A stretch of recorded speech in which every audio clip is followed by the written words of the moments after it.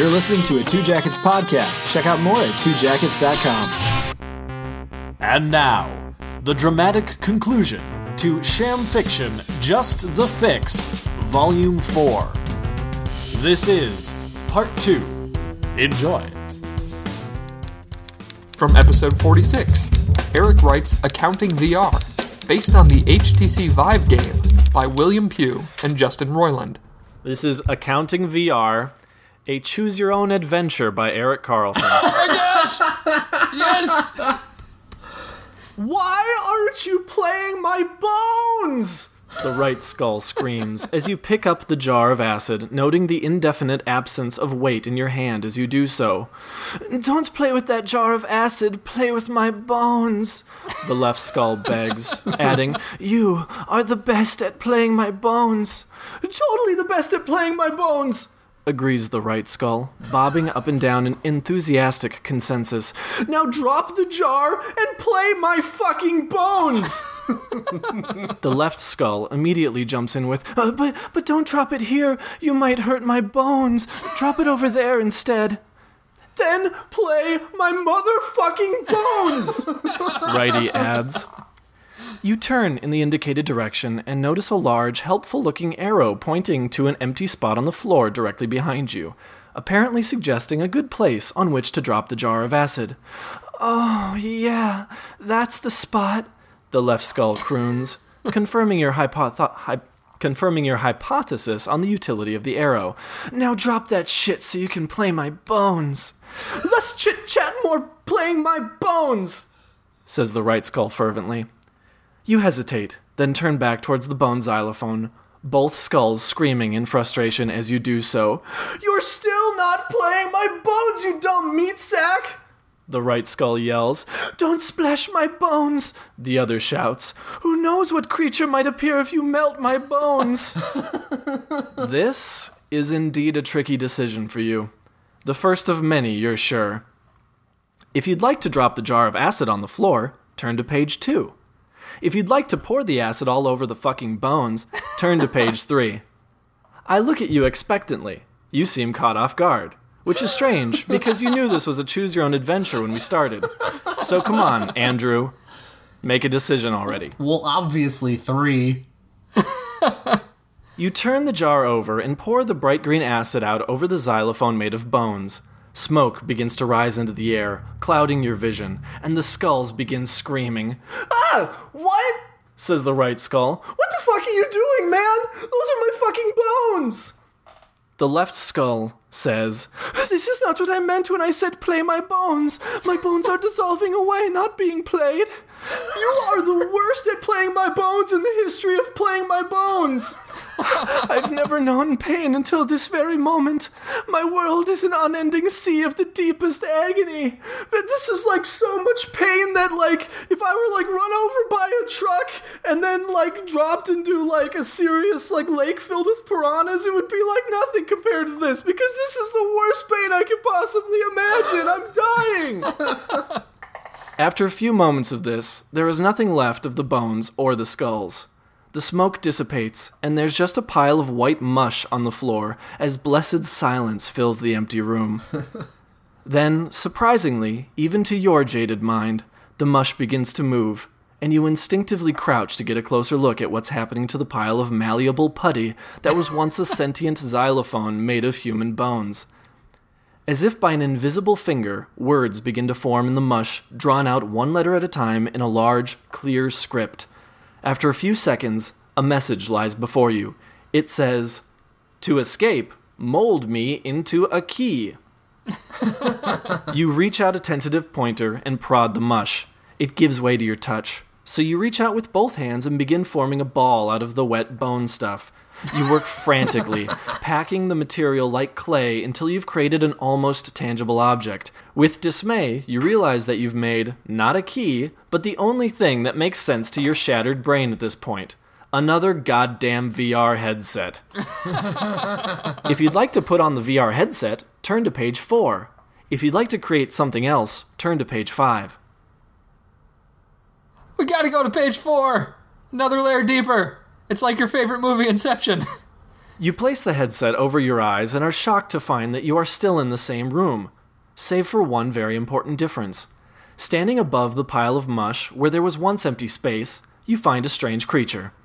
Its body seems to be mostly round, if a bit lumpy, with a grumpy-looking face and large bloodshot eyes and a downturned mouth. Instead of legs, on either side of its orb-like body sprout long, bony arms that terminate in massive hands, the fingers of which stretch out for a length that seems borderline unnecessary. The monster glares at you for a long moment before reaching out with one massive hand, balancing its weight on the other, and wipes the bone mush into a smooth, consistent white surface.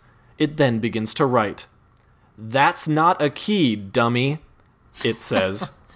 Experimentally, you remove the Bone Mush VR headset for a moment to see that the message is still in fact written in the mush, though there is no monster to be seen. Putting the headset back on your head, the virtual monster is there once again. The monster is once again revealed to you. The introduction of augmented reality to your virtual reality makes your head spin for a moment. The handsy beast wipes his words away and begins scrawling again with an obscenely long finger. It says, "I can't help you unless you make me a key. Do I look like a guy with a key?" Then the monster turns around and shows you its backside, which, to your chagrin, contains a small and unmistakably key-shaped hole right where you might expect its butthole to be. You begin to question what you're doing in this place. If you'd like to make the monster a key to put in its butt, turn to page 7. If you'd like to take off your Bone Mush AR headset and pretend this thing isn't in the room with you, turn to page 8. If you'd like to make a sword out of bone mush and use it to kill this creepy bastard, turn to page 9. Page 9, duh. In a fit of frustration and mild nausea, you gather up as much of the bone mush as you can and begin forming it into the rough shape of a sword. You've never actually held a real sword before, but you've played enough Skyrim to know the general idea of how swords work. After a few moments, you're holding a lumpy white blade with a jaunty little pommel. It's no Skyforged steel, but it'll have to do. The monster is still standing there patiently, looking the other way, its keyhole aimed in your direction. It clearly has no idea that you've been crafting the object of its destruction out of bone mush these last few minutes. You idly wonder if you'll get any sneak bonuses for your attack as you lift it high over your head. You swing down as hard as you can, and the creature is immediately splattered with a bunch of bone mush, failing to sustain any damage whatsoever because what else did you expect to happen when you attack a monster with a sword made out of goddamn bone mush? The creature turns back to look at you with its dumb, grumpy face, then silently turns back around, taunting you to do what you know must be done. Turn to page 7. Grudgingly, you reach out and grab some more bone mush off the floor and mold it into the shape of an old-timey key. You're not very sure of yourself as you raise your creation and begin inching it toward the hand monster's waiting keyhole. As you approach, the monster's fingers start to drum on the floor excitedly. To your surprise, your bone mush key fits right in the hole, and the monster makes a noise you wish it didn't. You turn the key, which clicks with a satisfying electronic sound, like turning on an old television somewhere deep inside the creature. You immediately hear some very familiar voices. "I say, are we in yet?" says Smith. "I can't see a bloody thing," replies Smitherson. "Oi, turn around then," says the first. On cue, the hand beast, now with a bone mush key protruding from its backside, turns around to reveal an intercom speaker lodged in its grumpy but now open mouth. "Oh, there you are," says Smith enthusiastically through the tinny speaker. "It's our favourite accountant, stuck inside the virtual heart of the King of VR," says Smitherson, also via speaker. "The King of VR whom he brutally murdered," finished Smith. The hand creature just continues to stare at you with its huge, bloodshot eyes, a look incongruous with the electronic voices emanating from its mouth. Smitherson speaks again, saying, "I can tell by that vapid expression on your face that you don't know who our handsy little friend is, hey? Well, I'll tell you. This here is the ghost of VR's past. Born in the space between virtual realities, you know," Smith adds. "Quite. You called him into your reality by playing the bones." "Chap loves the sound of bones." "Who doesn't? Anywho, you've got some accounting to do, so you better find that software." "Someone lost the real cartridge somewhere in virtual reality, don't you know? But lucky you found the ghost of VR's past. Bastard can peer behind the curtain, as they say. Punch a hole through the curtain to be more precise. So that's it then. Point where you want Hansy to punch, and he'll punch. And don't forget to find that cartridge, what? You look around the room and realize that everywhere you point with your finger, a bright red crosshairs appears. You point to the far wall, and the crosshairs appears on the wall. You point to the pile of mush on the floor, and the crosshairs appears there. If you'd like the ghost of VR's past to punch the wall, turn to page 10. If you'd like the ghost of VR's past to punch the pile of bone mush, turn to page 11. If you'd like the ghost of VR's past to punch his own face, turn to page 12. Obviously, he needs to punch his own face. You point to the ghost of VR's past's face, delighted that the crosshairs do in fact appear on the thing's speaker mouth as you do so. I don't know if you appreciate the purpose of this exercise, Smitherson begins. But before another word is spoken, the ghost of VR's past's hilariously oversized fist makes brutal contact with its own dumb face. There is a large puff of smoke as electric sparks explode from the creature's mouth, revealing a gleaming golden computer software cartridge lodged between the ghost of VR's past's grumpy lips. You've done it! You've found the real accounting software, and as a bonus, the loudspeaker is gone, so you can no longer be harassed by Smith and Smitherson. You tentatively reach into the ghost of VR's past's mouth and remove the cartridge. It glares at you grumpily, but compliantly as you do so. Now all you need is a virtual reality deck so you can pop this puppy in and live out your accounting fantasies. Unfortunately, the only deck you've encountered is 3 levels of VR and 1 level of AR behind you where you began. You feel a sense of hopeless doubt for a moment, but soon remember that you are standing in the company of a monster who has the miraculous ability to break down the nature of virtual reality in all directions. You also notice that there is still quite a bit of bone mush lying on the floor, which has thus far yielded surprisingly good results when molded into various implements. If you'd like the ghost of VR's past to punch a hole in the pile of bone mush, turn to page 15. If you'd like to try molding a cartridge deck out of bone mush, turn to page 16. Let's try the bone mush. 15. You're both bone mush. You point to the pile of bone mush on the floor, and the ghost of VR's past immediately raises a gigantic fist and slams it down into the pile. The floor itself shatters like glass, betraying its solid stone appearance. And although you cannot feel the sensation of falling, you are thrust downward into the abyss that opens at your feet. The shattered fragments of your previous reality, as well as a surprising amount of warm blood, rain down around you as you fall. Bright green leaves are now rushing past, and after a moment, you land softly on a very familiar patch of forest floor. Oh! What? There's like 2 of you now? A voice says to your left. You spin towards the sound and notice 2 things. 1, you're in tree world again, and the angry tree blob knows it. 2, there are indeed 2 of you, but the other you is wearing a wooden VR headset with a large battery protruding from it. He stands a foot to your left, but when you turn to look at him, he mimics the motion and remains slightly obscured to your vision. You slide to the left, and he does the same. You slide to the right, and he does the same. 2 hops this time. Jesus fuck! This isn't invite your friends over to my tree world. This is my fucking tree world! You become dizzy for a moment. You've finally begun to understand the term out-of-body experience. You ignore the frantic shouts of the tree blob as you become obsessed with staring at your own double, who is, in fact, you. It's not a copy, it's you, 2 levels of VR shallower than you, but still, it's you. This is you, but it could perhaps be said that it is a realer version of you, a you closer to reality. You shake your head to clear your fuzzy vision, and your double does the same. Or did the other you shake his head and you followed suit? Is he controlling you? What is the meaning of control? What is the meaning of identity? How can one define oneself if one is 2? Double stepping turkeys! The blob is still shouting. I made this world so I could escape from piss shit duty garbage like this. Now make like a tree and the fuck out my tree world! You ponder how you might even go about getting the fuck out of his tree world. You've compounded your virtual reality so much at this point, you're kind of afraid to do anything. If you took your headset off, would the other you also take his headset off? If he/you takes his/your tree headset off, would your current reality disappear?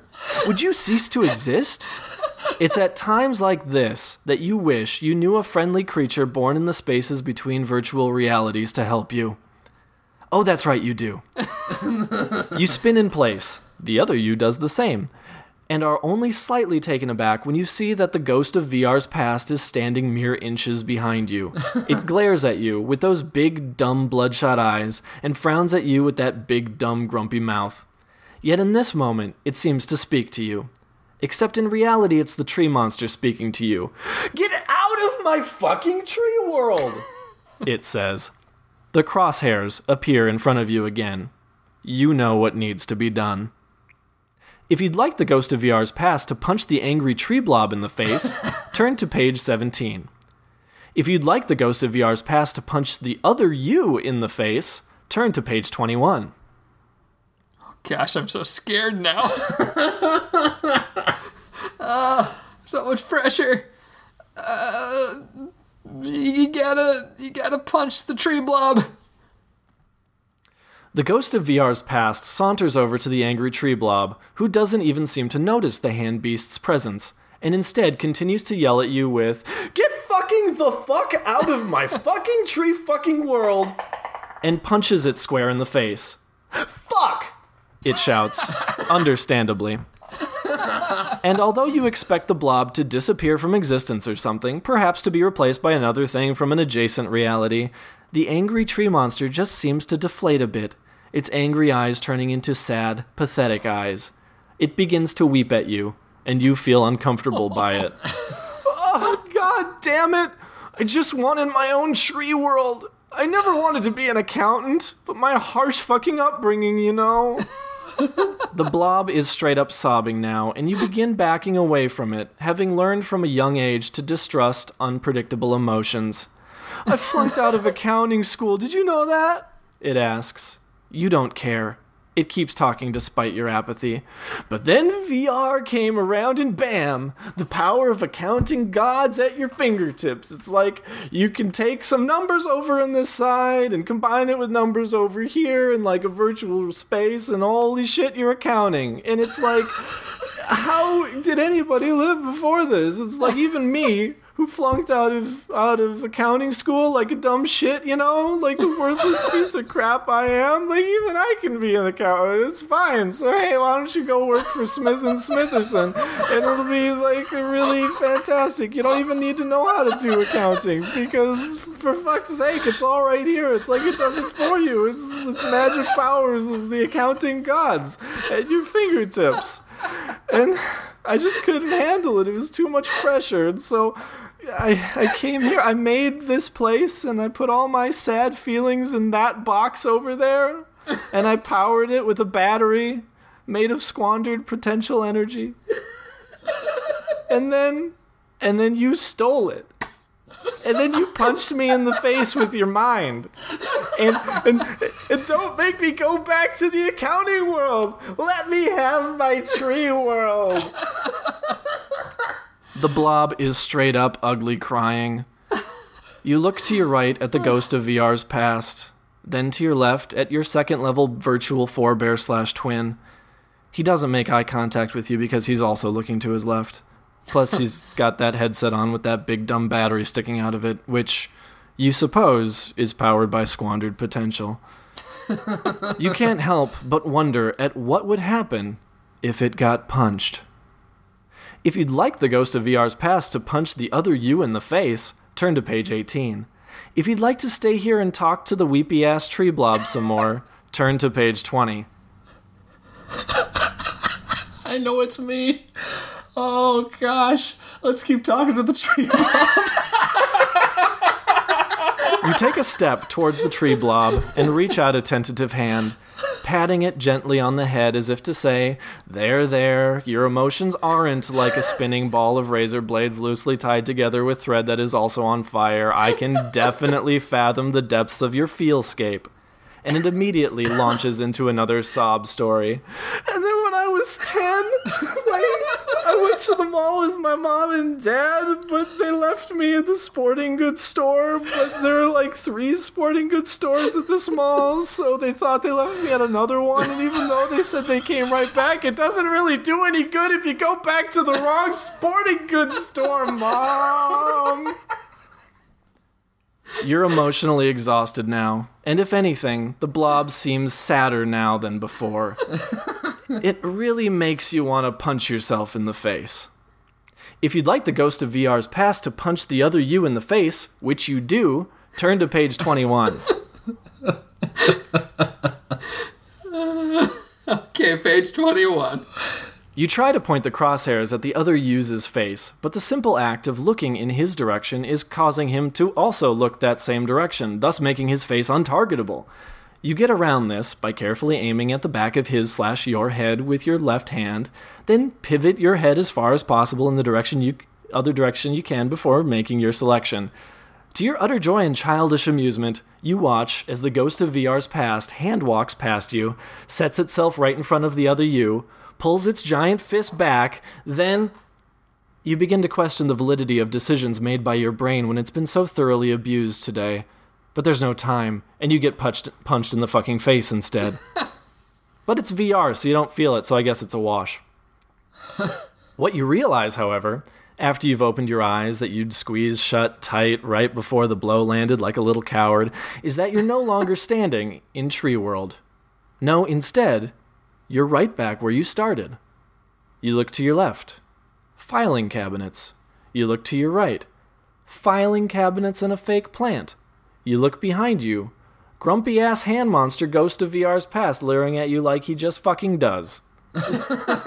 Wait, you think to yourself, if the Ghost of VR's Past is visible to you, then you're still in augmented reality, which is a state of reality that only exists in virtual reality. This means somehow you've punched down through a compounded loop of virtual reality time-space and have ended up back in the first level of VR, but with all the powers of the nested realities, including the augmented one that you'd picked up along the way. You suddenly feel like the master of this place, as if everything has finally started to make sense. You produce the real accounting software cartridge and bring it over to your desk. You remove the false VR software that was in the slot, feel a sudden wave of reality-bending nausea associated with casually negating the implement that is the linchpin of your entire Russian nesting doll of virtual reality without any tangible consequences, and insert the golden cartridge. You hold your breath. A moment passes. Then another. Then just as you're about to start breathing again, your vision goes dark and you gasp instinctually. You move your head in all directions and flail your arms helpfully, but you can't see a thing. What have you done? Wait, hold on, some words are appearing on screen. Virtual Accountant V1.3 initializing. Holy shit, it worked. In a flash, the words disappear and your world becomes an endless series of columns, rows, numbers, equations, sums, and figures engulfing you in an endless sphere of mathematical bliss. And what's this? At the center of the room? Is that a speakerphone? Fuck me, eh? I guess you did it! The tinny voice of Smith enthuses. Now the exciting world of accounting is at your fingertips. You're a god in this world. Smitherson continues. Which is good, because Smith & Smitherson is in some dire goddamn financial straits and it's going to take a miracle to sort out. Yep, but you've proven yourself to be resourceful and cunning and all that, so yay us. Have fun, and don't try to think about how you're now operating a piece of software that only exists in an augmented reality trapped within 5 levels of virtual reality, righto? Cheers! Nighty night. Enjoy yourself. There is a click, and the voices disappear. And you're left alone with the accounting and a naggingly loose hold on your own concept of reality. If you'd like to stop playing Accounting VR now, the end. From episode 47, Andrew writes The Girl with All the Gifts, based on the novel by M. Carey. Melanie was hungry, and it scared her. She'd been trying to ignore it, but when she felt a particularly wretched twist and rumbling in her tummy, She told Miss Justino. Melanie saw her teacher's forehead wrinkle and her eyes moisten, which Melanie recognized as signs of fear, but then a hint of a smile appeared on the woman's lips, which lifted Melanie's spirits so slightly. "Thank you for telling me, dear," Miss Justino said. "You tell me if it gets any worse, okay?" Melanie nodded, and Miss Justino walked ahead to talk to Sergeant Parks, who led them down the deserted lane. She watched as her teacher and the sergeant conversed in hushed voices about 10 steps ahead. Sergeant Parks glanced back at her quickly. Melanie didn't catch his expression, but she figured it'd be a dark one. He was a serious fellow. The two adults stopped walking, so Melanie did too. The sergeant gestured to Dr. Caldwell to come forward. The doctor had been walking a few paces behind Melanie, and she studied Melanie with a frown as she passed. She always did that, and it always made Melanie feel cold. Melanie didn't follow the doctor. She knew she wasn't welcome in the adults' huddles. She watched them for a moment, unable to make out what they were saying, but entirely aware of what they were thinking by what she saw. Miss Justino's arms crossed tightly before her. The doctor's shoulders slumped and head down. The sergeant's hands gripped on his rifle, all stealing short glances in her direction. They remember Gallagher's screams too, she thought. She felt tears begin to well in her eyes. She wiped them away and decided to look around to distract herself from the adults and the knotty feeling in her belly. They were in North London now, in a beautiful neighborhood. Tightly packed homes lined both sides of the street, each sharing walls with its neighbors to the left and right. Their exterior brick walls were a patchwork of natural shades of red and brown. She imagined their insides: a narrow stair and hallway near the entrance, a cozy parlor in the front, a kitchen near the back with a window overlooking the garden, just like in the picture books Miss Justino used to read to her in her class. She wanted to go inside one to see if she was right about how it looked. Maybe we'll sleep in one tonight, she thought. But a smell pulled her attention away. It was light, but it brought back the rumble in her tummy, and her mouth grew wet. Her mind suddenly prickled with excitement, but she pushed it away and allowed her sadness to fill its place. It felt worse, but she knew where the better feeling would lead. She turned to the adults still in their huddle. "Your beta blocker is wearing off," she said. Their hushed conversation ceased, and all three turned to her. "What's that now, dear?" Miss Justino asked. "The beta blocker is wearing off," Melanie repeated. "I can smell you." Sergeant Parks broke off from the group to hunt along the railway nearby, while Dr. Caldwell, Miss Justino, and Melanie searched a few small shops around the neighborhood for food. The area was quiet, but they still moved cautiously from place to place. The shops they visited had been sacked long ago, but a fair amount of merchandise remained, both on the shelves and on the floor. Crisps, biscuits, sweets. Melanie loved their colorful packaging. She held up a small red bag of a candy called Skittles to Dr. Caldwell. The woman shook her head. "That's junk," she said. "You need protein. Something with meat or nuts, like I said earlier." They didn't find anything like that. Before leaving the third shop, Melanie caught Miss Justino's sign as she looked into an icebox. Melanie approached her teacher and stopped by her side. Although the woman had reapplied the beta blocker, Melanie caught the slightest whiff of her scent. "What's the matter?" Melanie asked, trying to take her attention off the scent. "Oh, nothing," Miss Justino replied. Melanie peered inside the icebox at a bunch of blue, cone-shaped packages on moldy shelves. "What are they?" Melanie asked, turning to the woman. Miss Justino smiled. "Cornetto," she said. Before Melanie could ask what that meant, she heard Dr. Caldwell's voice. "Parks is back." And he wasn't alone. Outside the shop on the lane, Sergeant Parks introduced the man with him as Peg. He was an elderly man with a stocky build, shaggy gray hair, and a beard to match. He wore a brown leather jacket with patches on the arms, some simple color bars, others depicting stars, crowns, and the Union Jack. When Peg saw Melanie, he gasped. "Well, I'll be," he said, smiling. Melanie was immediately disarmed by his smile. It took up his whole face, emphasized by his round, reddened cheeks and the deep wrinkles around his eyes. Melanie saw genuine happiness in that smile. He reminded her of Father Christmas, whom she'd seen in books and on greeting cards Miss Justino had given her in the past.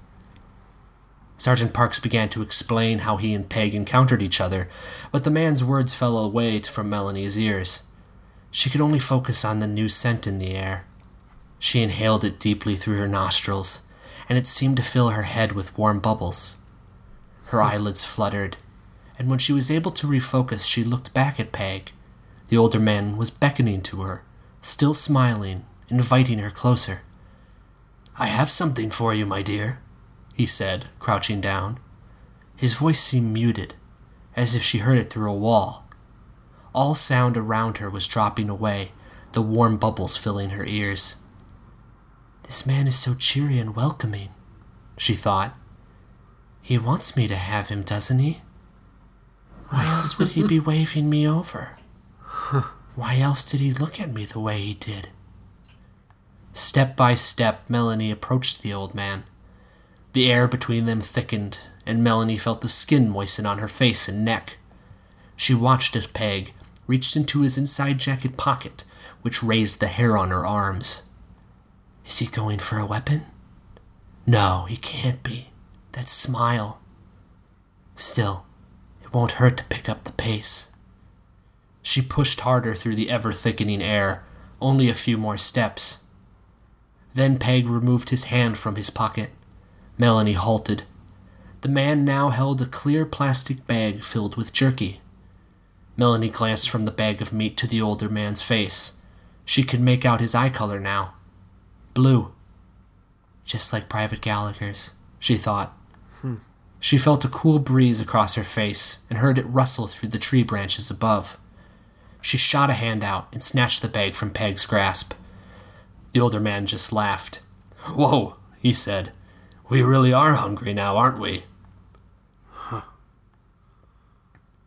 Peg led Melanie and her companions to a safe house of his, one of a handful, he said. It was only a few blocks from the shops where they had been, a red brick house on a corner near the railway. On the way over, Melanie walked by Miss Justino's side as Peg led them. Dr. Caldwell and Sergeant Parks brought up the rear, walking just out of earshot for Melanie. She looked back at them a few times. They had been whispering and looking ahead at Peg. She'd often seen them whispering like that, planning their next move. She hoped they didn't intend to hurt Peg. He truly seemed like a kind man.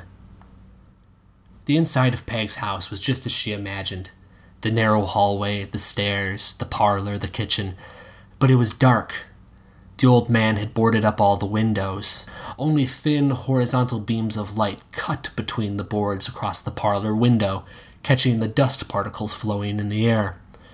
She pointed this out to Miss Justino. She found it beautiful. She walked a few laps around the first floor, taking in the details of each room.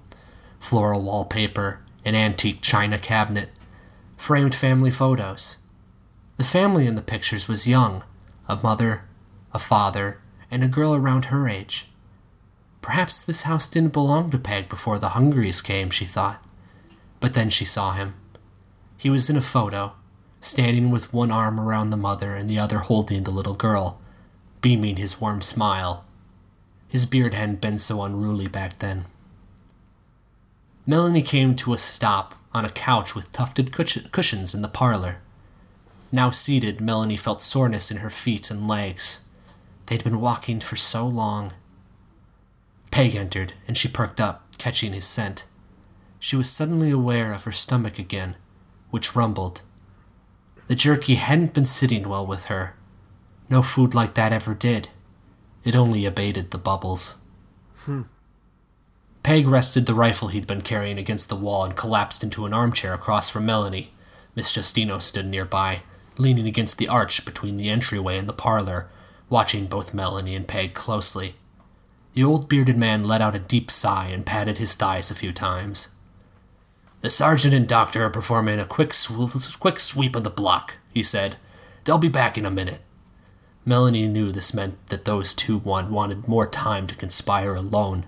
From the look she saw on Miss Justino's face, she could tell her teacher was thinking the same. "So that gives us more time to get to know each other," Peg said, gesturing between himself and Melanie. "When the sergeant mentioned you, I think my heart skipped a beat. I hadn't seen a girl your age in years, or much of anyone for that matter." He chuckled. Melanie was focusing on the man's face and eyes and trying to ignore his scent. She thought of him and the girl in the photographs, and remembering that he was a person just like Miss Justino. Or Private Gallagher, she thought. Goosebumps formed on her arms. "Tell me something about yourself," Peg said to her. Melanie looked to Miss Justino, who nodded. She turned back to Peg. "What would you like to know?" she asked. "Anything," he said, spreading his arms widely. "Anything you'd like to share." I like Greek mythology," Melanie said with a shrug, naming the first thing that came to mind.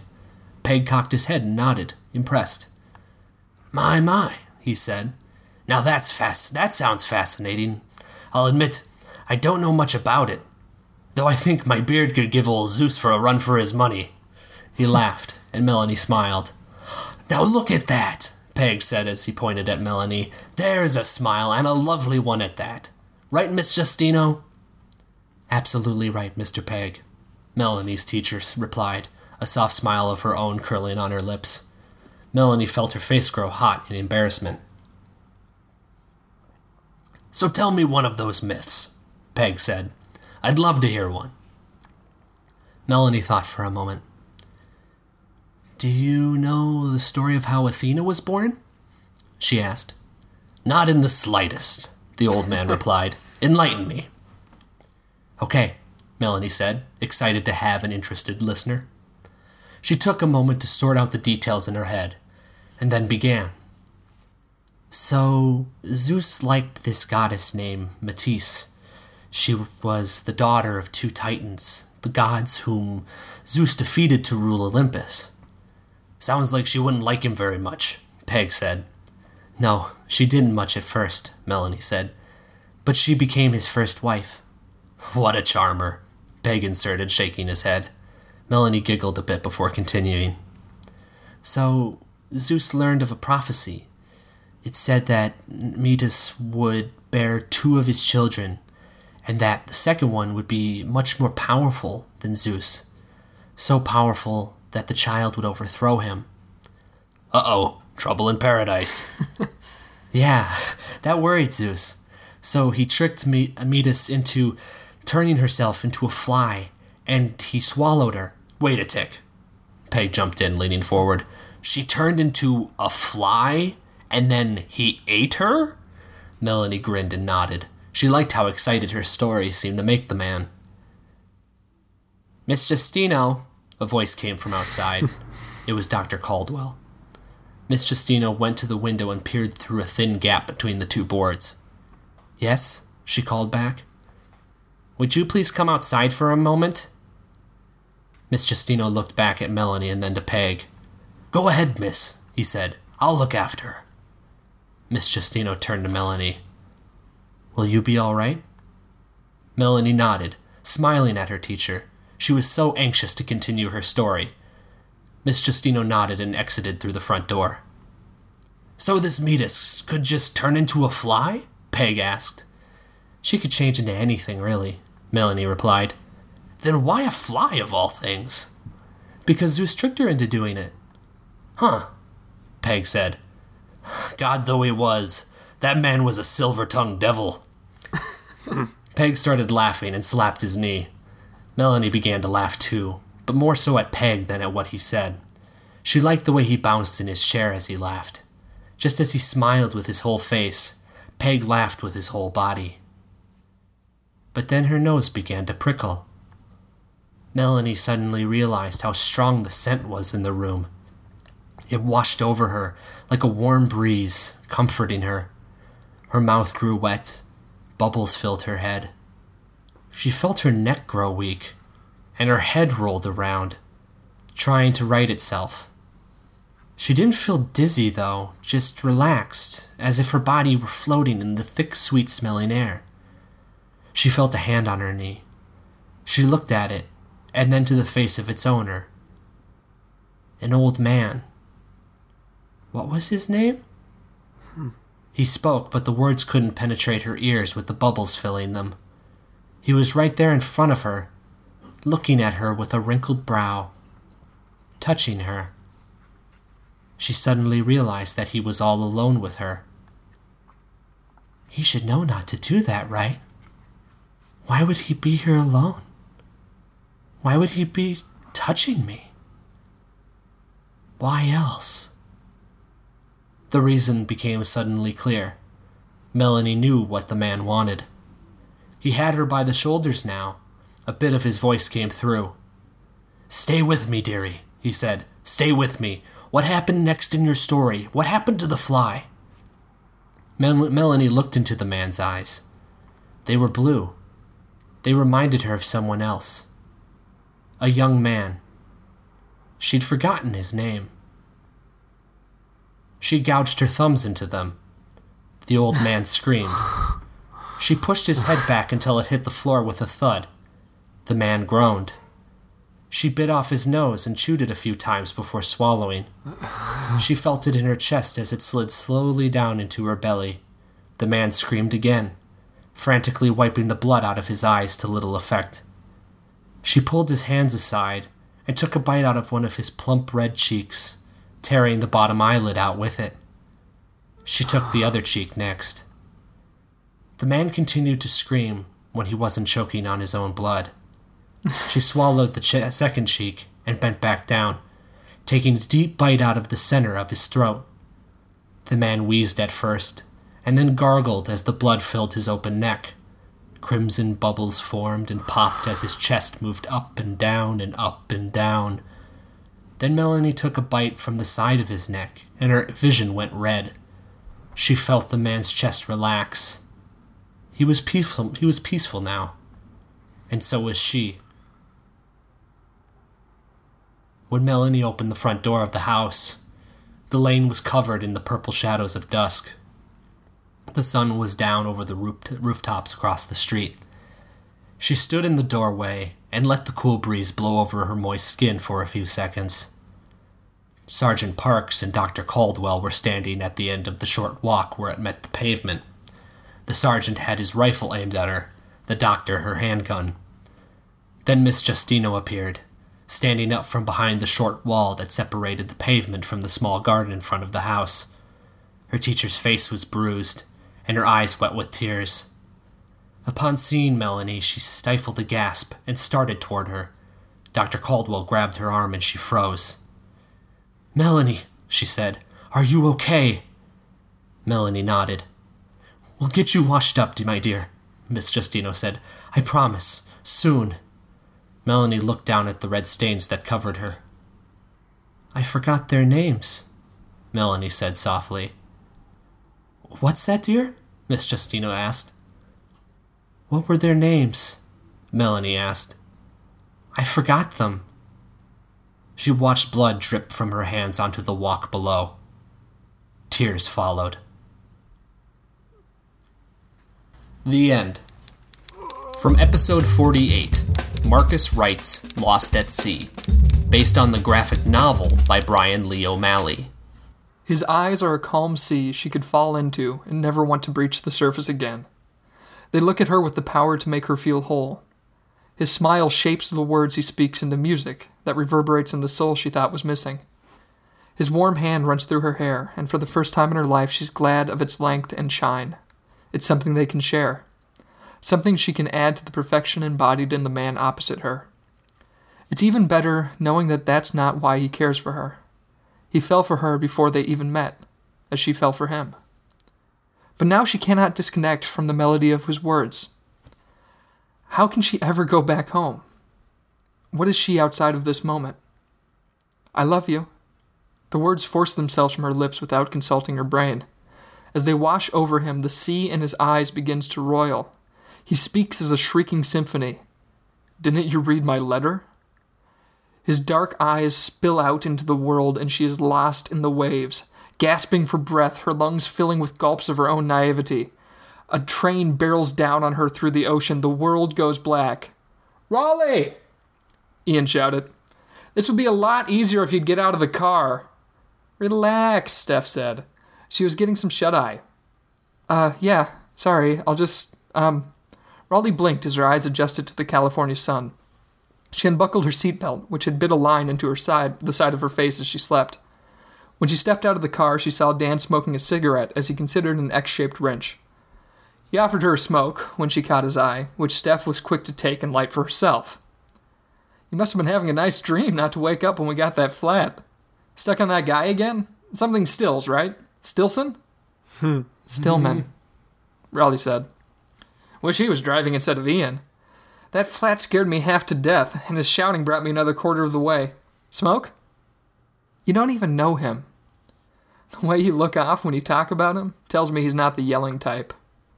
"Not in front of Raleigh!" Mom's yells are as loud as Dad's, if only a higher pitch. "Sweetheart, you should go to your room." "Why should she be punished because you can't control your temper?" "Oh, she's the one being punished?" Dad's baritone echoes through the house. The angry duet continues.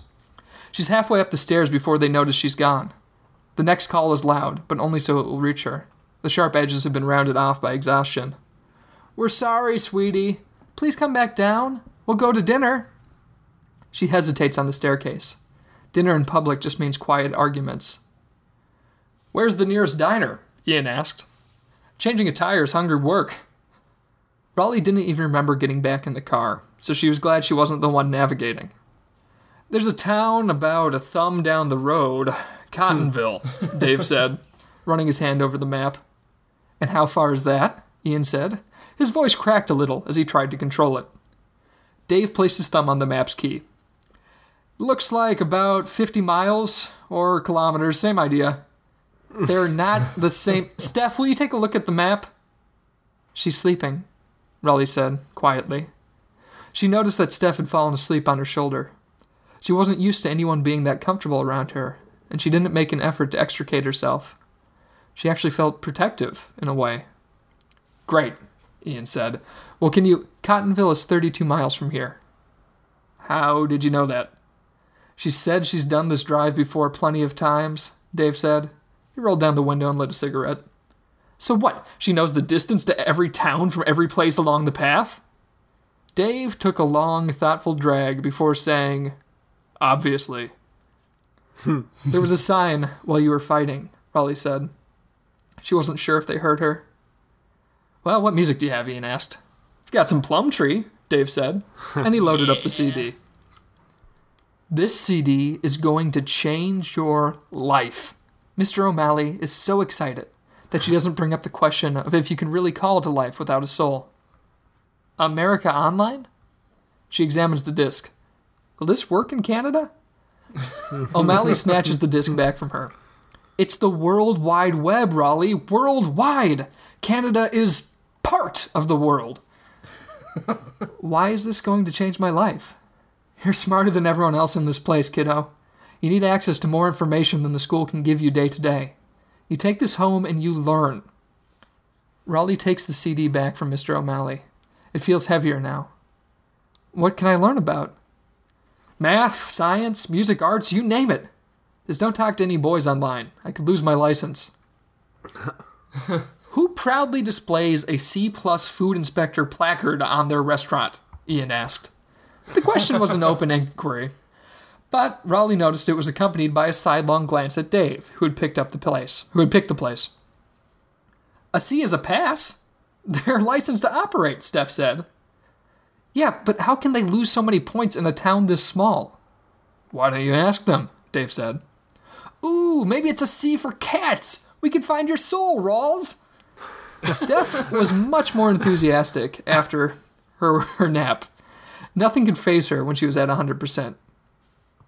"Maybe it's a C because they serve cats," Ian said. But he opened the door and let Raleigh, Steph, and Dave walk through. "Well, this is spooky." Raleigh said. The diner looked identical to the one they had visited when they had had car troubles a couple days ago. The air smelled of the same grease, the floor had the same stained checkered black and white tiles. The bar had the same brash finishes, and the same red vinyl had the same yellow stuffing poking through its cracks in the same booths. There were pictures on the wall, but Raleigh was afraid to see if they were the same as well. Could this have been the diner where she lost her soul? Yeah, creepy, Steph said with a bright smile. It's like every diner exterior leads to the same diner interior. Maybe we could use this to get home faster. Do you know any good diners in Vancouver? Steph? Maybe we should just get you some food, Ian said. Oh yeah, that works too. They sat at a booth that felt too familiar, and Raleigh tried not to hear her parents arguing from the past.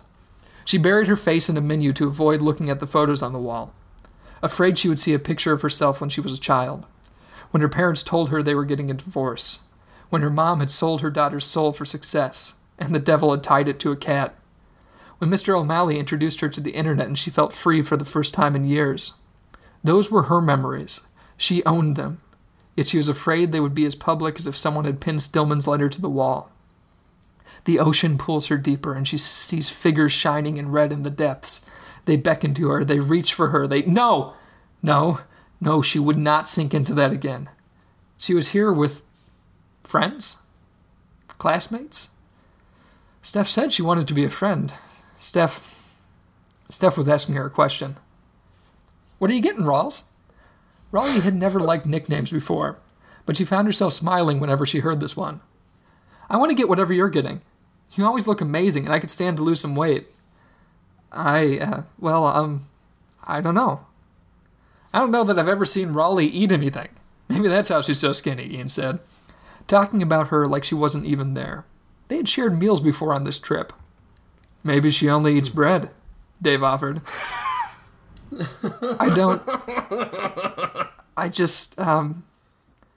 wouldn't work, Ian said. Why not? Dave asked. Bread makes you fat. Yay! The figures grow larger as she plummets into the deep sea. Contorted marionettes of her parents, her teacher, and now her companions with joints and eyes made of fiery light jeer at her. A voice cuts through the water as a red dot appears below her.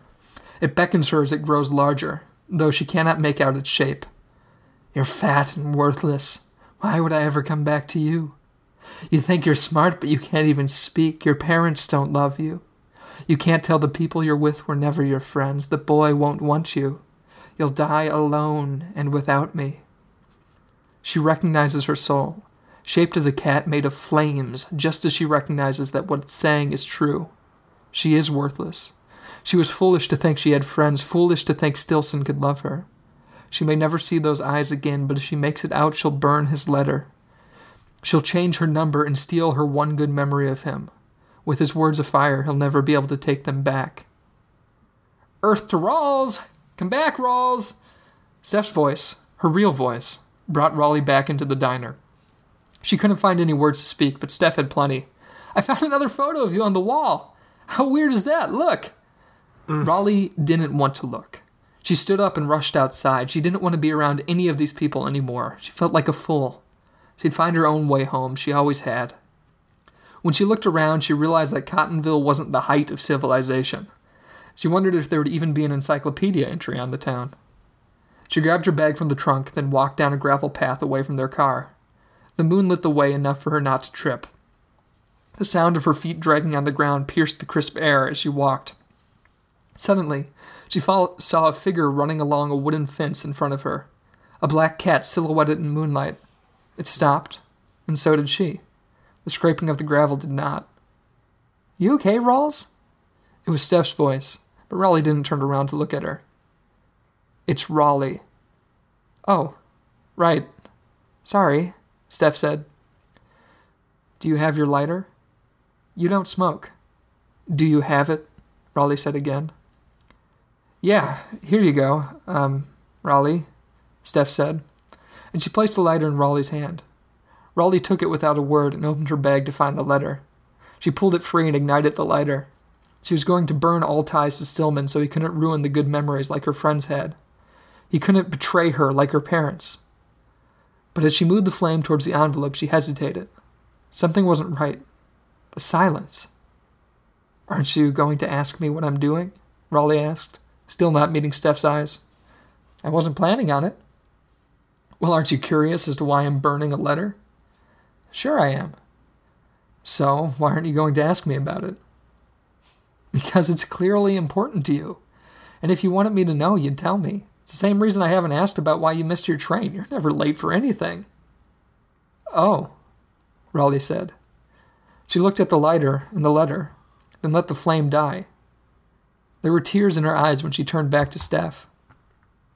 "Thanks." "Any time, Raleigh," Steph said. "What are friends for?"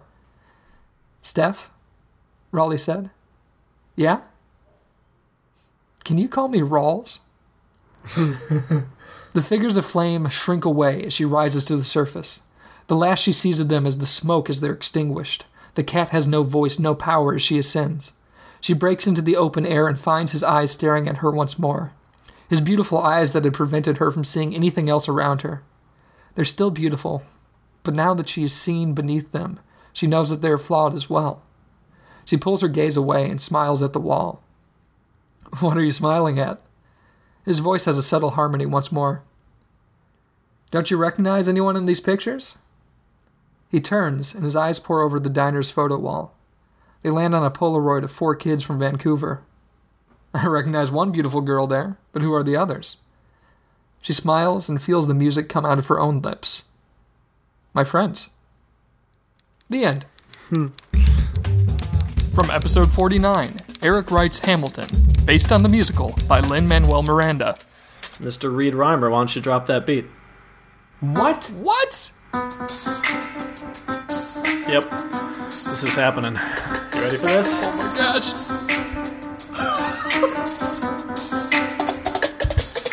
Now gather some writers and listeners all as I lay down the tale from A Midsummer's Ball. 'Twas the 4th of July 1784. The commander-in-chief had just won the war. So round the old general they gathered en masse to hear the man's words and to kiss his grey ass. The venue, Mount Vernon, the mood ostentatious. The land was now free and its hero libacious.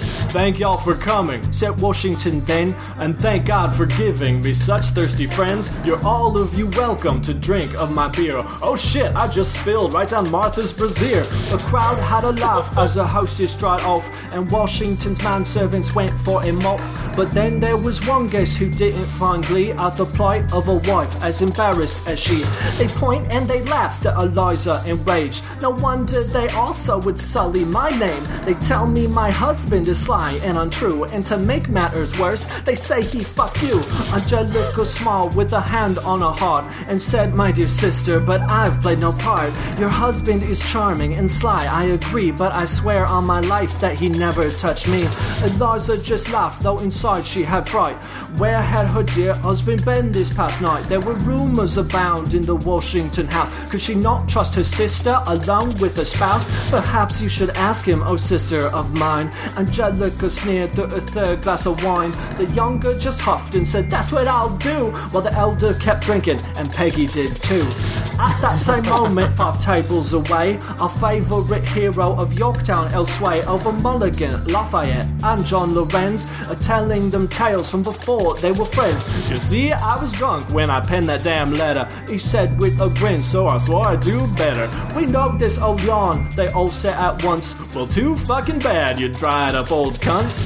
Mine is an immigrant song through and through, inspiring and sexy and sordid and true. To New York I sailed, just the shirt on my back, and I met a fine lady who had a fine rack. We swore that we'd marry, but it wasn't to be, for Washington needed the ham, obviously." The 4 of them chuckled and toasted King George, not he of the throne, but of Valley Forge. "And what of this lady?" the Marquis then asked. "Who is this mystery love from the past?" "Oh, you Frenchmen are hopeless," said Mulligan next. "Could you please do one thing besides think about sex?" Lawrence then cut in with, "You're one to talk, but honestly, Ham, did she play with your cock?" Oh, that would be telling, said to his mug. But suffice it to say, I've still got the bug. But Eliza was near and she'd heard his whole song, and to her it appeared she'd been right all along. Angelica's rack is much finer than mine, she thought to herself, and I know that she pines for my husband despite what she says to my face. And so she began to put Ham in his place. How dare you, she said to her husband right there, and Hamilton startled fell out of his chair. Allow me to spoil the mystery for you, she said to the slack-jawed and silent Ham crew. My husband's true love is a girl you all know, I mean my dear sister, that home-wrecking hoe. But Hamilton jumped to his feet and exclaimed to the crowd that had gathered that he had been framed. Would never do such an ill thing to my wife as sleep with her sister, I swear on my life. Angelica chimed in right then with it's true, he's not broken his vows though I wish he would do. Then tell me, Eliza said feeling contrite, why was my husband not with me last night? But before Alexander could utter a thing, the general sauntered right into the ring. What's happening here? He demanded to know. And what, dear Eliza, is wrong with your bow? A moment of silence fell over the crowd, and one young man saw here a chance for renown. He stood up and said, Sir, the truth is revealed, that Hamilton is an adulterous heel. Washington gasped and said, who will concur? Don't trust him, said Ham, that's my foe, Aaron Burr. He'd love to accuse me of any old fault, so please take his jabs with a fair pinch of salt. Are you telling me then that his claim is untrue? A general asked as he finished his brew. Untrue is a mighty ambiguous word, said Ham with a tone that was far from assured. I mean, what is truth? Could we even agree? If Burr said a half-truth, how wrong would he be? Besides, what does Mr. Burr know of my life? And why is he telling these tales to my wife? But for poor Eliza, this wasn't enough. Why wasn't Hamilton calling Burr's bluff? You say that Angelica hasn't been yours, she began, but perhaps you've been out with the whores? I'm afraid not, the Ham started to say, but then sucked on his teeth in a guilty-ish way. This isn't the time or the place, urged Lorenz, and Marquis and Mulligan nodded their heads, and for Alexander now caught in a bind between saving face or else losing his pride. The decision he made seemed to all quite uncouth, but for him the only defense was the truth. I'm sorry, said Hamilton there in that house, I admit that I'm not the world's faithfulest spouse. I've had some transgressions upon which to draw, but not with the whores nor my sister-in-law.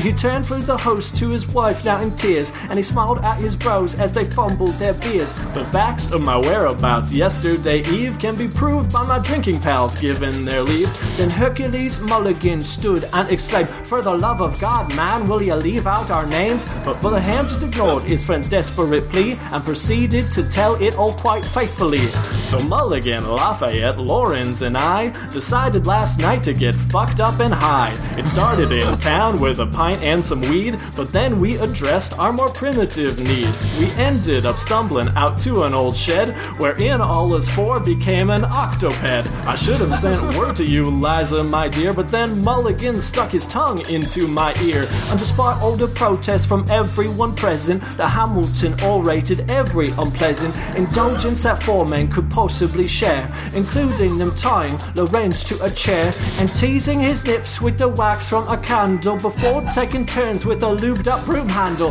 Washington laughed at this sordid affair, though we know that the man fucked the shit out of bears. The story went on and the crowd was enthralled with every creative new use of men's balls, and through the whole tale poor Eliza was shocked. She gasped when he said how he whipped out his cock and used it to slap Lafayette across the face, and Washington said, why the fuck would you place two perfectly good French baguettes in your bum? To which he replied, well, it's better than one.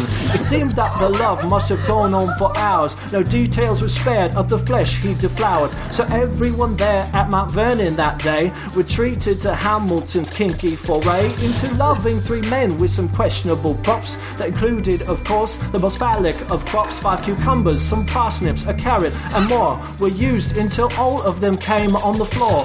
That's it, then said the God's honest truth. You can ask my 3 lovers if you need more proof.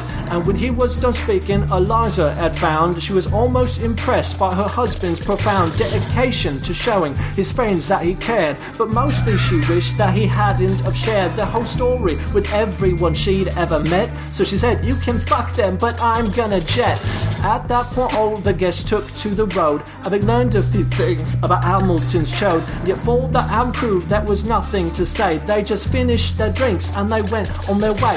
But for young Aaron Burr, who had been proven right about his dear rival's adulterous night, he felt no victorious reason to shout, just jealousy at having been so left out. And finally George took his friend by the hand and he said some last words to our favourite Ham. Oh Hamilton, you're of a most special breed, who would cut off his hand just to prove that he bleeds. No one man could tell you your word isn't suit, for who else would admit that they did those weird moves? 'Twas a hell of a story, of that I've no doubt. You sure know how to party, but get the fuck out.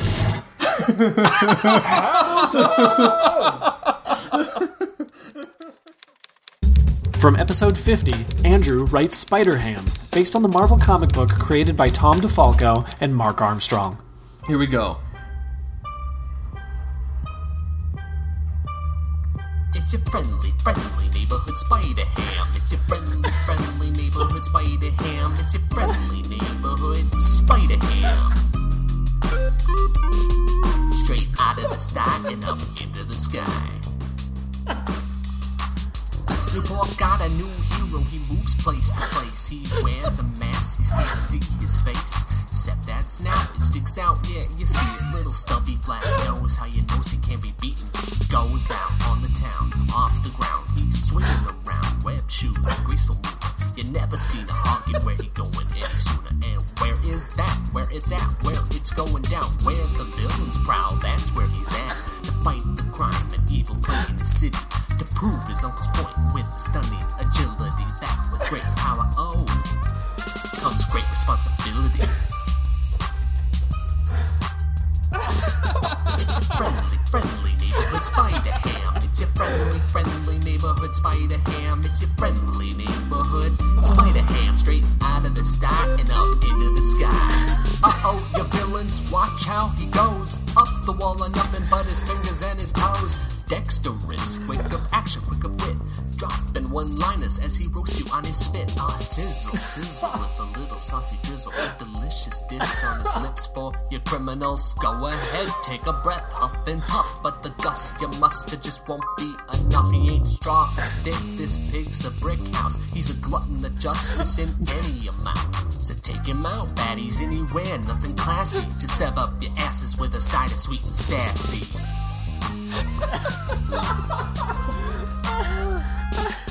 It's a friendly neighborhood Spider-Ham. It's a friendly neighborhood Spider-Ham. It's a friendly neighborhood Spider-Ham. Straight out of the sty and up into the sky. Oh, Spider-Ham, yeah, Spider-Ham. Does whatever a spider and a pig can. Spins a web, rolls in mud. Catches thieves, rolls in mud. Look out! Here comes the Spider-Ham. Yeah. Peter Porker, age 16, isn't like most boys his age. Surely only a year ago he was just an ordinary orphan spider spinning webs in the alleys of New Pork City without rhyme or reason. But then, after being bitten by his adoptive aunt and known mad scientist May Porker, Peter changed into the most heroic of all God's creatures, a pig. Now, with the body of a champion, Peter dons a flattering suit and uses his stunning spider-like abilities to protect the citizens of New Pork as the Amazing Spider-Ham. Hey! We join our hero as he hurriedly swings across the Queensbee Bridge. He's already had a full night of crime fighting, apprehending 2 armed robbers, a kidnapper, and a serial flasher. The first 3 were standard for the web slinger, but that last pervert, a horse of a different color by the name of Leslie Nason, had been quite a handful. More like 2, Spidey thinks before the more pressing issue pops back into his mind. Golly gee, I'm so late for my date with Mary Jane, and she had something extra special planned for tonight. Our hero releases his web at the peak of a swing. Zoom! He launches off the bridge and falls down, down, down, before his next web catches a building on the other side. With a whoosh of the brisk night air, our ham begins to swing over the streets of Astorkia as onlookers look on in awe. But then, a sensation. Bzz, bzz, bzz. The web slinger perks up. My spider sense is tingling. Oh no, not now. What could it be? Spidey looks around. Nothing seems out of the ordinary until there! He spots two suspicious silhouettes through the curtains of an open second-story window just ahead. I better check it out. Aw, shucks, Mary Jane's gonna roast me for sure. With a signature snort, our hero shoots ahead, led by his superior senses. Through that open window, a cool breeze blows into the bedroom of local youth Billy Goderberg, age 17, star of his local high school lacrosse team. Billy is sitting on his bed opposite the window, next to his sweetheart, New Pork, All-State Synchronized Swimming Medalist 1963, Miss Pinchy Lobsterson, also age 17. Brr, Billy, close that window. I'll catch my death. Sure thing, babe. We don't want anyone seeing us anyway. Why don't these two typically upstanding adolescents want to be seen? Oh, maybe because we've joined them in the midst of some frisky business. As he closes the window and draws the blinds, the shirtless Billy Goat Boy turns to his lingerie-clad crustacean companion with lustful eyes. Wow, Pinchy, you absolutely shine in this light. The girl snaps a playful claw at the boy. Billy Goderberg, are you trying to butter me up? It's the truth, baby. I know. I polished my exoskeleton for this. Billy's jaw drops. Hubba, hubba. In an impressive display of his athleticism and youthful vigor, Billy leaps across the room in a single bound, and the two begin what could possibly be described as heavy petting. The act involves hands and claws and horns and antennae. To be honest, I'm not sure how to describe it. If only a hero could put a stop to this sinful ritual. But wait, that's right! Smash! The window shatters and the indecent adolescents recoil as shards of glass litter the room. A web follows in the wake of the chaos, and with it, its wielder. The frightened fondlers shout his name in unison. Spider-Ham! Yes, indeed, our Ham affirms. And I'm here to... Holy hash browns! What are you two doing? The haze of his most excellent entrance fades, and Spidey takes in the scene. The two teens in each other's arms/claws, in a state of undress, on the boy's bed. He also notes the posters of himself and some of your other favorite Marvel heroes adorning the walls, including Iron Mantis, Mr. Fantastic Fox, and Miss Marvelephant. Find all their latest issues at your local comic book store. Billy throws up his hands. We weren't doing anything, Spider-Ham. Pinchy does the same. It isn't what it looks like. Isn't what it looks like, Spidey retorts. It looks like the two of you were about to make some whoopee. Billy pushes Pinchy away. No, we weren't. Then why is your gal wearing only her brassiere? Our hero punctuates his query with a dramatic point at the cups in question. Pinchy gasps and crosses her claws to cover herself. Her antennae flutter in frustration as she glances between her guy and our Ham. Fine, you caught us, but what's the big deal? She elbows Billy. Bah, yeah, what's the big deal? Spidey shakes his head. These tawdry teens, he muses, they just don't get it. You just don't get it, Spidey exclaims. Whoopee isn't all butter and soda crackers. There are consequences. Pinchy Lobsterson, you should know that more than any. Oh yeah? And why is that? Spidey's palm makes contact with his face. Aw, heck, why am I always the one who has to explain this stuff? Oh, Spidey, that's just how it goes. With great power comes, well, you know. Explain what stuff? Pinchy presses as Billy blinks absently. Spidey sighs before continuing. Whoopee, I mean sexual intercourse, is our means of reproduction.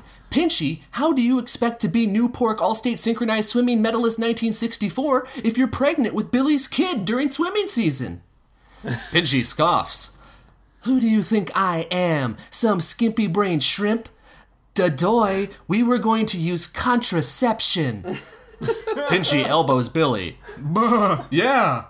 Billy reaches into his pocket and produces a pristine foil-wrapped condom, specifically the battering ram model, lubricated and hard-tipped to help you breach the gates of ultimate pleasure. Created by America's most trusted brand, Trojan Horse Condoms, available now at Narwhal Greens. Spidey shakes a heroic finger at the misguided youths. Condoms aren't 100% effective, you guys. Abstinence is the only surefire way to prevent pregnancy. Footnote, our sponsors, Trojan Horse Condoms, begrudgingly endorse this message.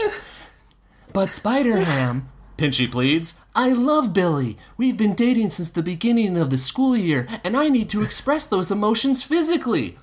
Billy nods vigorously in agreement. Yeah, she gives me boners. Yikes, we didn't need to know that. Yeah, I didn't need to know that, our Ham agrees. But there are alternatives to sexual intercourse that satisfy those sinister urges. Put those hands and claws to work, both on yourselves and each other. Pinchy's beady eyes briefly study her claws before she snaps them angrily at Spidey.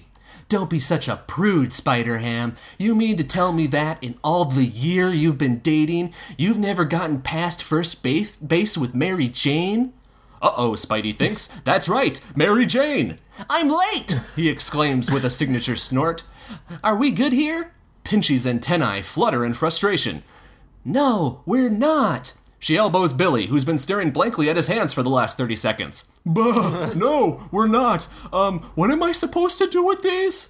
Ah, cheese weeds, our Ham sighs. Guess we'll have to do this the hard way. With a flick of his wrist, our hero shoots and lands a well-placed web on a small foil wrap target, the Trojan Horse brand condom in Billy's hands. I'll take that, he says as he pulls the web back, catches the condom in his other hand and slides it into a pocket with one smooth motion. Wow, Billy says, stunned by the stunning display of our hero's abilities. Spidey then aims a wrist at both him and his crabby companion. What are you doing? Pinchy protests. Think of it as a safe alternative, Spider-Ham says with a wink. Moments later, our hero swings out of Billy Goderberg's bedroom window, leaving behind two bewildered and sexually unfulfilled, but safe, teenagers bound in his webs. High over the streets of Queensby, our hero soars towards his lady love's abode with such amazing speed you'd think the green gibbon were tied on his twirly tail. But mere minutes after preventing a potential teenage pregnancy, Spider-Ham swings down and lands gracefully upon the windowsill of his knight's final destination. And for the second time that evening, he's met with a scandalous sight. Mary Jane? He exclaims. And sure enough, Spider-Ham's true love, the one and only Mary Jane Walrus, is lying most invitingly on her scarlet comforted bed. The lights are low and smooth jazz croons in the background. Hey, Spider-Hunk, Mary Jane replies. The words draw our hero's gaze beneath her whiskered lips to her defining features. Mary Jane, are those tusk garters? You betcha, boy, you likey. Do I? Spidey stutters with excitement, letting out a signature snort. Good, Mary Jane replies.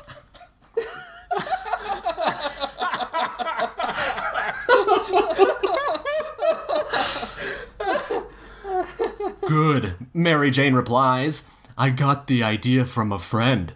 With a flutter of her long lashes, Mary Jane glances to the bedroom door, where a new figure appears, and wowee, what a figure it is. Spider-Ham's jaw drops. Black Catapus? Indeed, the very same. Hey, web-slinger. Black Catapus purrs. She's quite a sight, with her glossy black leather bodysuit hugging every curve and tentacle. Back at the bed, Mary Jane runs a hand down one of her gartered tusks. I wanted tonight to be special. It needs to go just right. So I thought I'd invite someone with more experience. The sexy cephalopod flourishes her ample appendages. Happy to lend a hand. Then her eyes dart down to our Ham's flattering pants. Well, is that a condom perfectly outlined in your pocket, Spidey? How thoughtful. I hope it's a Trojan horse. There's no brand more dependable. She winks. Seriously, folks, what a gal. So, Peter, Mary Jane begins. What's your move? Our hero gulps deeply. Only a silent squeal escapes him. For the first time that night, the amazing Spider-Ham is at a loss for words. Will Spidey go through with it? Will his wildest fantasies and those of our overwhelmingly male audience between the ages of 15 and 45 come true? Or will he follow his own advice and abstain from these most devilish delights? Find out in the next exciting issue of America's favorite comic hero, The Amazing Spider-Man! From episode 51, Marcus writes Mad Men, based on the television series created by Matthew Weiner. You take what you want. She moaned as the physical expression of his sentiment pushed her further up Don Draper's desk. That's why we're here. You want me? Her voice quavered. She was still unsure despite being spread across the old mahogany. But this wasn't about her. Pay attention, Don said. That's why we're all here. Men take what they want. It's as simple as that, whether they can afford it or not. My job is to tell them what they want, and they'll do the rest. Mr. Jacobson's secretary didn't have a response to that, which was just as well. Don was done talking. When he finished, he poured himself a drink as she dressed. Send Peggy in on your way out. Don, this was really... I don't normally... She's just outside my door. The only one not dressed as an adult. He went about straightening the things that had been pushed aside on his desk. The secretary, Linda maybe, pulled herself up to her full height and smoothed out the wrinkles in her blouse. Right. Mr. Jacobson will see you for your brief this afternoon. Will that be all? Don glanced up from his work. Excuse me? Her flush didn't set him off this time. It wasn't a mark of attraction. Besides, now that he'd had her, she turned on her cheap heel and left. Don took a sip of his cocktail and leaned back in his chair. There were tears in the corner of the girl's eyes as she struggled to maintain composure. They were a better indicator that Peggy needed to see Don than her actual words, so she sent the girl on her way and walked into her boss's office. The smell of sex, liquor, and cigarettes was overpowering. The smell of Don Draper. Characteristically, he didn't wait for Peggy to speak. Did you finish those notes on the client strategy? Peggy blushed slightly. She hated when she did that in front of him. Yes, Mr. Draper. Well, where are they? For a moment she was frozen by his demanding, inviting eyes. Then she blushed harder, knowing what she had to do. Peggy walked up to Don's desk and pulled the blue folder out of a stack that had just been rearranged. She handed it to him without comment. He looked through the notes silently for a minute before finally looking at Peggy. You did this yesterday, did you? I finished it yesterday, but a client like Kraft takes more than just a... It's good work. Peggy blinked. Her lips stuck together. I want you in our pitch session today. I'm sure Mr. Jacobson's secretary can share the minutes. You don't need two women. I know what Mr. Jacobson's secretary can do. Lord, he was shameless. I want you there. Is that a problem? No, Mr. Draper, Peggy said. Will that be all? Do you want me to put together a board for your presentation? Nothing specific. Just show them where their product is today, Don said. He'd stopped looking at her and returned to looking past her, as he did with anything that wasn't what he wanted at the moment. He picked up his drink, and Peggy knew her cue to leave. Yes, Mr. Draper, she said. Sleeping wasn't the worst thing Don had done in his office. Hell, wasn't even the worst thing he had done that day. Depending on who was waking him up with that pounding on his door, it would be nothing compared to murder. His eyes focused through the throbbing of his hangover. Come in. Pete Campbell's smug face appeared in the doorway. Yes. Slowing down, Donnie. Never thought you'd be the type to take a cat nap at the office. But then I saw Jacobson's piece of ass blasting out of here earlier, so maybe you've been busy. I was thinking, Don said. And he decided he was too off balance to kill Pete today. Besides, he could never stand to let that shit feel so important. That's good, because old Roger would toss your ass out the window if you lost Kraft. Do you know how long they've been with Sterling Cooper? I do. Geezer won't shut up about it. Back in the war, you could get 2 Kraft dinners for 1 food ration stamp. Christ. It's like he thinks they're Jesus for selling cheese with noodles. How can I help you, Pete? Pete walked over to the window and opened the blinds. You know they're painting over that mural in the Empire State Building? The one in the ceiling with all the circles. Maybe we could ask them to paint it blue and call it a day. Pete, why are you here? Oh, Roger sent me in. The pitch meeting started 5 minutes ago. Thought you should know. Pete stared at Don, expecting him to rise to the bait. But he didn't know Don Draper.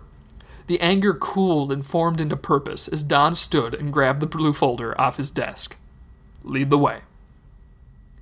Peggy took down the names of everyone in the meeting room. This took about a minute. It turned out Mr. Jacobson's secretary was named Lynette. She counted the seconds. The Kraft people weren't talking as they waded through Mr. Sterling's attempts to break the tension. It was his account, yes, but everyone in the room knew they were only here for Peggy's boss, the man who always won the day, Don Draper. If he'd only take a minute away from his women and booze to think about the problem. Kraft General Foods was a huge business. Peggy knew. She had done the research. They had the budget to expand their marketing across all 48 states. 50 states. That would take some getting used to. They were going to be spending to win, and they would do that with whatever firm gave them that victory. Contracts be damned. After what felt like ages, victory arrived. Don had no clue what he was going to pitch. He just knew that he wanted to win, and Don Draper took what he wanted. By making Pete walk ahead of him, Pete was stuck holding the door, allowing Don to make his big entrance. How long have you gentlemen been waiting? Peggy, I'm sure you've kept track of the time. Peggy didn't hesitate. She was getting better at this. 7 minutes and 43 seconds, she said. That was too specific, but Don smiled at her and didn't break his stride. Less than 10 minutes, and I bet you were about ready to walk. I know I would be if I had to listen to Roger's stories for that long. The room laughed. Roger loudest of all. He knew he was saved. So, why did I keep you waiting? Is Sterling Cooper known for keeping people waiting? No. But you are. Or were. Back in World War II, America rationed its supplies at home to give our boys across the sea a fighting chance. People lined up and waited to get their Kraft dinners because they were delicious, simple, and you could get 2 boxes for 1 ration stamp, Roger chimed in. Thank you, Roger, Don said, smiling.